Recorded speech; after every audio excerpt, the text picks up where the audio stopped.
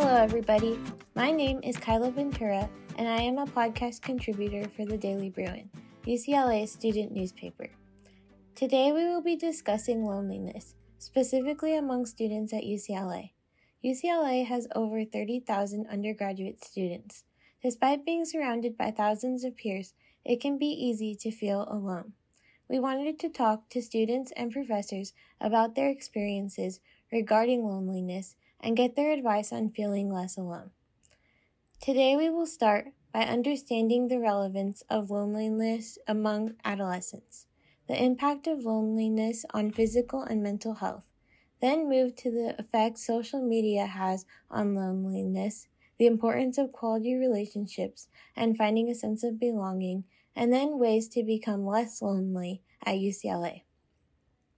We interviewed Dr. Jennifer Silvers, who is an associate professor at UCLA in the Department of Psychology. She teaches brain and behavioral basis of emotion primarily for childhood through young adulthood, and she studies how social ties shape emotional behavior across development at the Social Affective Neuroscience and Development Lab. The first thing I would say about loneliness that's important to note is that being lonely and being isolated are related, but they're not exactly the same thing. Being isolated is something that can be defined more objectively or concretely as measured by how much contact you're having with other people. And loneliness is more of your subjective experience with it. So I think that's where the feelings part comes in, is if you're feeling lonely, that typically means that you're saying, I'm not having my social needs met and it makes me feel bad. That's more of the emotional piece. Whereas one can be alone and not feel lonely at all.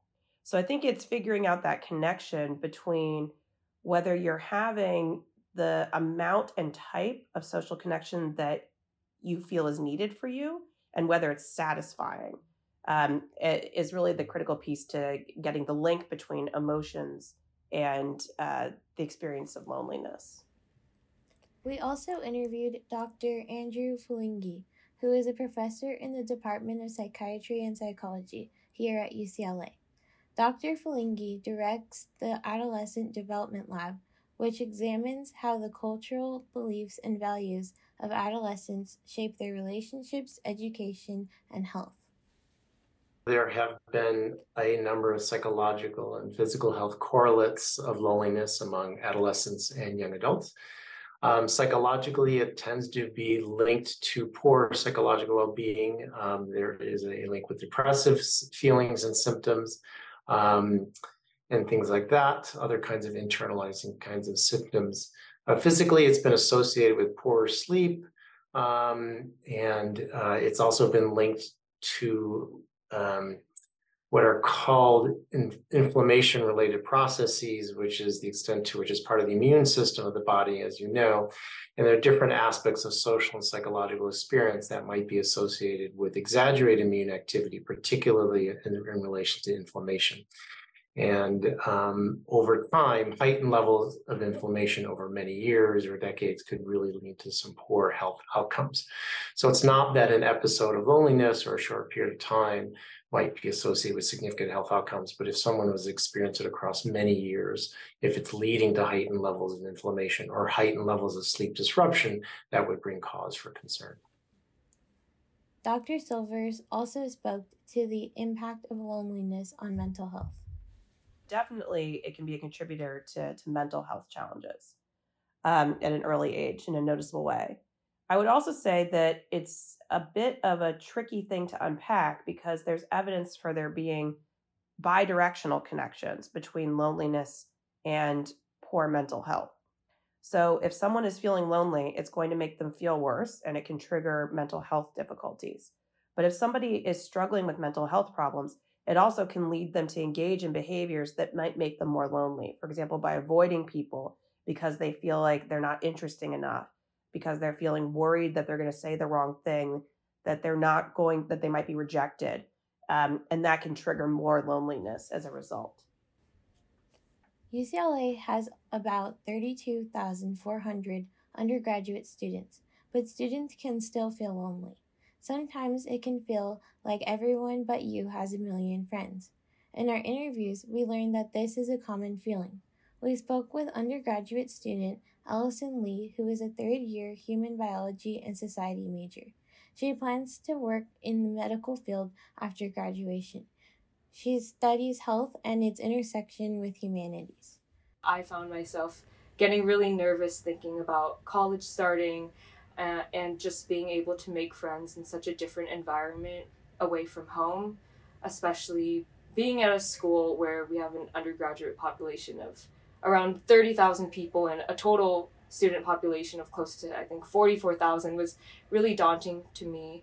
And I think, you hear growing up that going to a really big school can make you feel really small, can make you feel really lonely when you're in a class and you look around and there's some 300 other students around you in a lecture hall. It can make you feel very isolated, which is kind of ironic given how many people are here at this school. But it can definitely make you feel very lonely or isolated just being around so many people and feeling like you're just another number, just another student and trying to find your place at such a large school.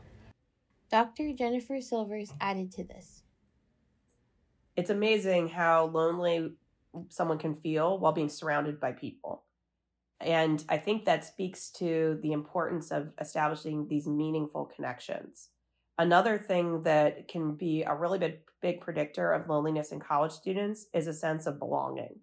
That's one of the biggest predictors that we see, is if folks feel that they belong where they are, and if they feel a sense of connection to the broader place, not just to like one other friend, but feeling like I identify as a Bruin, for example, but feeling like this is a place where I have something to contribute. I do belong here, and there's a reason that I'm here. That's going to make a big difference. That's also a big factor for people in reducing a sense of loneliness, as well as other types of negative emotions, depression, etc. Feeling that you have something to contribute can be huge. So another way to reduce loneliness and, maybe make the world a little bit of a better place to think about is if there's opportunities for you to volunteer, if there's opportunities for you to be a mentor, to help other people. That often can be a really fantastic way also to kind of get out of a loneliness rut and to allow folks to build a sense of connection. Dr. Felingi added to this. I also want to make sure that your listeners don't think that if they're feeling lonely for a period of time that they really are going to end up having very significant physical problems. This really is the kind of thing where we, of course, we see elevated levels of inflammation or a stress response all the time. We need to have this. This is part of how we survive. It's just that if we experience this for long periods of time without having the positive kinds of effects. One thing that's very interesting to us, and this is one thing that I study with some of my colleagues on campus, is what's going on in the brain when people do things for other folks. And what's really interesting is when we look at networks in the brain that tend to be associated with reward and positive feelings, those very same networks, those very same regions of the brain tend to be active when you do things for other people as when you receive a reward yourself. So if you play a game or if you win the lottery and you do, we do all kinds of ways to study this when we're looking at what's going on in people's brain when they're in an MRI scanner. When you win something for yourself, you see activation in regions that tend to be associated with reward. Those very same regions tend to be active when you do things for others. So it's a very striking kind of finding that this kind of neural system that tends to be associated with both social interaction and also feeling a sense of reward tends to be triggered when you do things for other people. We often think of social media as a way for us to connect with tons of people. But does social media have the adverse effect of making us more lonely since these interactions are only virtual? We spoke with undergraduate student Kiara Frank, who is the outreach representative for UCLA's Active Minds Club, a mental health advocacy group that works to change the conversation about mental illness. Kind of like being in a lecture hall and you get there and there's like 300 people in the room, and some of them, a lot of them you don't know, but also like you can only see what's from the outside. You see them like writing on their like iPad or notebook, and they seem focused, like they're understanding everything, and all you can take from that is what I'm doing am I not able to do that? Am I not able to be at that standard that other people are? And so I think, with social media, I think there's also a lot of can be also anxiety driven from that. I mean, it also depends on the person. Like when, what will other people think of what I'm posting? I think there can be a lot of anxiety that goes into that, which the more time we spend on like social media and everything, that kind of builds up. And so I think that can really impact our own insecurities about ourselves, which can impact our like daily mental health and everything. When we do post something, like speaking of our experience, I think there are times when I've wanted to like post something on Instagram, but I'll spend so long sitting there trying to decide what the caption should be or which photos to put. Like, there's only 10. Oh no, like what should I put? Like, I don't know, like which photos, or like, should I put one more? I think there's just, there's so many of those like aspects. And of course people will look at it differently, and everyone is coming in with different kind of like experiences, what photos they want to post and everything. But I think that can become stressful, just inputting these photos and deciding all these details about how we're presenting ourselves to the internet in that way, and whether, or just like the people that like we follow and things like that. So I think there can be a lot of stress driven from that, like worrying about, there's like I said, the one side about what we're seeing and thinking, am I not enough maybe, or this person's posting a lot, should I be posting more? And I think there are positives. I mean, like, as you said, it has become a way of communication, and through clubs on campus and stuff like that, that's how they'll put out information and everything. But I think on the other hand, when it's our like personal kind of like account, or ourselves, our identity that we're expressing in a certain way, especially when they're feeling alone and they go to, like at college, you come and you're surrounded by all these people and you feel alone, you may go to social media and to find that connection, which can be helpful to connect with people from home and things like that. But also to take into account, when you're seeing may not be the whole story for everyone's pictures that you're seeing. Dr. Andrew Felingi also spoke about the effect of social media. When we look at the research on social media and mental health, the associations are not very strong, and they tend to be most evident for those who probably are engaging in extraordinarily high levels of social media activity. And if they tended to have some more psychological difficulties even before they engage in those activities. I think the question about social media would be, is it displacing other kinds of in-person interactions that we know are important for healthy functioning and development? If it is completely displacing that, then that would bring cause for concern. At the same time, social media provides a way to connect in ways that we don't always have. Certainly during the pandemic and during a lot of the severe restrictions on social interaction, they really made a huge difference to everybody. I'm sure you experienced this as well, in order to be able to connect with your friends and other folks. Social media is also important for members of marginalized groups who feel that they have difficulty meeting other people like them or getting to know them. So sexual minority youth, for example, social media has been very important for them over the years to connect with other folks who are like them or thinking through the same kinds of issues as they are, particularly if they don't have the opportunity to do that in their own communities, if they don't have a family that's supportive, and so on and so on. And so I think the thing to think about is that social media is here. It's an important part of our lives. We need to think about, make sure that that it provides important connections, but we want to make sure that it's not displacing the very real need to still interact with people in person, getting together with groups and socializing with others. Dr. Jennifer Silvers spoke about the nuance of social media. For a lot of folks, when they come to UCLA, that can be a tough transition of figuring out how to build that social support network here, and to allow for the fact that it might take time and putting yourself out there a bit, but to focus on building a few strong relationships here. And so I think one thing is to allow for that expansion a bit. Not to say you need to build 1 million relationships, but to build some. I think that there is some evidence that excessive use of social media can be distracting or problematic, but I'll say that there are a lot of caveats to that.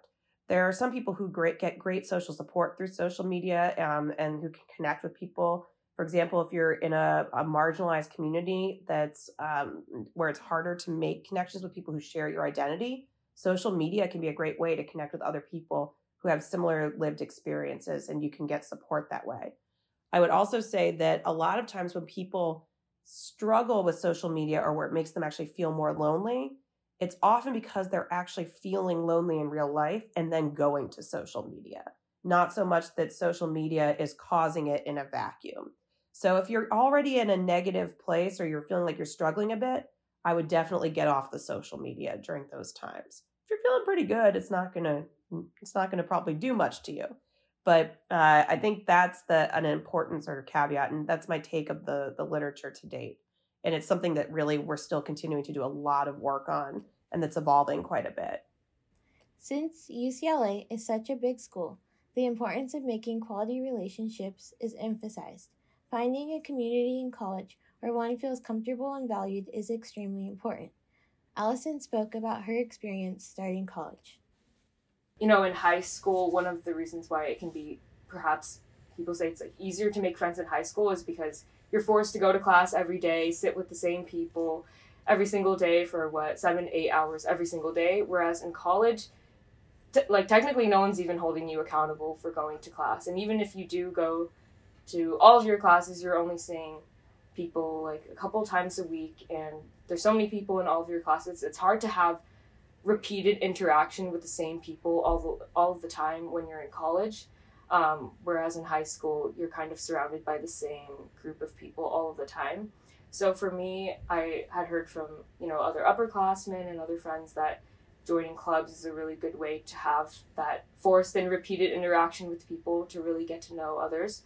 So I did join a number of organizations my first year, such as the UCLA K-pop dance team I mentioned, KBM Dance, and just joining those organizations really helped me start to meet people. And then once college transitioned to being in person, it was a good source of friends. Kiara added her experience from when she started at UCLA. Yeah, I would call my parents at certain times and just feel I'm so overwhelmed, I'm doing. And yeah, I think coming in, of course, you make friends, but it's may not have that deep trust, right away, which is true, because you're just meeting all these people. And so that will take time to really build that trust with people, so you can go to them when you're feeling very overwhelmed and stressed. So I think that was isolating at first, just figuring out how to manage the different things that I had to do now that I was kind of on my own at college. And so it kind of took time to, kind of get to know people a little bit better and trust, kind of build that trust with people, so I could go to them and depend on them if I needed something, which, I was more toward the end of the year. I was, had a close relationship with my roommates. So, when I was overwhelmed, I could talk to them about it. Dr. Silvers explained why meaningful relationships are important for adolescents. I would say that what matters a lot is people's perceptions about whether their social relationships are satisfying or not. And this is true among young people, it's true among older people, but what I think is unique among young people is that there's a strong developmental need to develop friendships that are satisfying, because it's part of what allows us to successfully transition from adolescence into adulthood. Our friends are really critical for performing a lot of functions. They help us to sort of be buffered against stress and negative emotion in difficult times. They can teach us really valuable skills for how to regulate our emotions effectively. They are also just fun to be around and infuse our lives with good feelings, which can also be important for our emotional health. So there's a lot of things that are important about friendships, but I think there's some reasons to believe that friendships are particularly important during adolescence and also young adulthood. Along with quality of relationships, it is important to become involved in your school. Making yourself responsible to others that will also hold you accountable is important. Finding ways to become involved with like-minded people who you trust and care about can make college enjoyable. A couple of thoughts on that. I think one of them is connected to what I just talked about earlier, is to sort of remember the value of everyday connections that allow you to do things for other people and to contribute to other people. These could be small things like you're having a conversation with friends and you just offer an idea in a discussion and it's validated and it's accepted. And so one way to think about this is that when you're with your friends or in a social group or in a classroom or in your section, are you validating and giving everyone a chance to contribute, to offer their ideas and so on? And if we don't, or if we shut them down or don't give people the opportunity to give their ideas or to contribute, that could create feelings of loneliness among other people. And the striking thing about loneliness is that you could be with people a lot and still feel quite lonely. And I think thinking about the way we treat other folks, not just whether or not we're helping them when they're in need, but are we giving them a chance to contribute, to have a say, and so on. Another way is, more concretely and even beyond that, thinking about ways that getting involved in clubs or activities that allow you to give back and to do things for other folks, even if they're strangers. These kinds of activities can be very validating and very positive, and there are some very interesting neurological and psychological and physiological effects that happen when you're doing things for other people, you recognizing that you're having an impact upon others. But I think those are two concrete ways that we can sort of think about combating it. Just a third way, and I think this is one thing that came up during the pandemic, is one thing that I think we learned a lot from the pandemic when we really had to restrict our interactions with others early on, was the value of just everyday random interactions with strangers. Randomly interacting with someone on the street, in the classroom, on campus, and all those kinds of things can create those kinds of feelings of connection. So you don't have to have a long-standing relationship with someone, but that idea that you are part of a community, that you're interacting with others, that kind of stuff can really make a difference as well. Kiara spoke about her own experience with finding a sense of belonging. I think when we don't feel like we are working towards something, which honestly, is very relevant to college and, having a major and a career we're working toward or post-grad, whatever. I think that's, very relevant. I think when we don't have something that we're working toward or maybe an end goal, we can feel kind of helpless in that way, like what we're doing has like worth or value. And that can, I think, really can disconnect us from, even if we're in like a group of people, it can kind of disconnect us from that and feel like, what am I doing here? Like, why is what I'm doing having any worth for this, like the greater like group I'm in, or having any impact on like others around me? And so I think that can make someone feel that can make you feel a lot more insecure about yourself and your actions, and not feel like you're a part of that like group anymore or included in that. So I think there's definitely a very strong connection between those two. And so is something that we do want to prioritize. And so have everyone have a role, and we do want to make sure it's not too much for everyone in that way. So I think also purpose is also individual. A purpose is not, I think there doesn't need to be one grand thing that people feel like they need to fulfill. I think it's what follow what they're interested in. If one of them wants to help with contacting an organization we want to work with and just maybe sending that email or something, we can ask them what kind of tailored to how and their own strengths and how they want to impact the event or the community. And so we can do that. And then also if someone wants to do more and help with like the getting of supplies and this and that. So we want to, I think with purpose, I think how to promote or discourage loneliness in that way is to encourage people feeling that there's not one purpose that they need to fulfill, but rather they can rather to shape like goals of what they want to accomplish based on their own interests and what they want to pursue, which is kind of what we do in the club, if that makes sense. So I think there's definitely a very strong connection that if they're feeling like they're working towards something, like that can be really fulfilling, you feel like you're part of a group, like you're working toward an event. Dr. Silvers detailed the importance of friendship. Sort of defining what does it mean to have high quality relationships? What does it do for us, or how do we define it? A lot of it, one of the key things that friendships can provide for us that I mentioned earlier is to kind of buffer us against negative emotions, to help us weather storms better.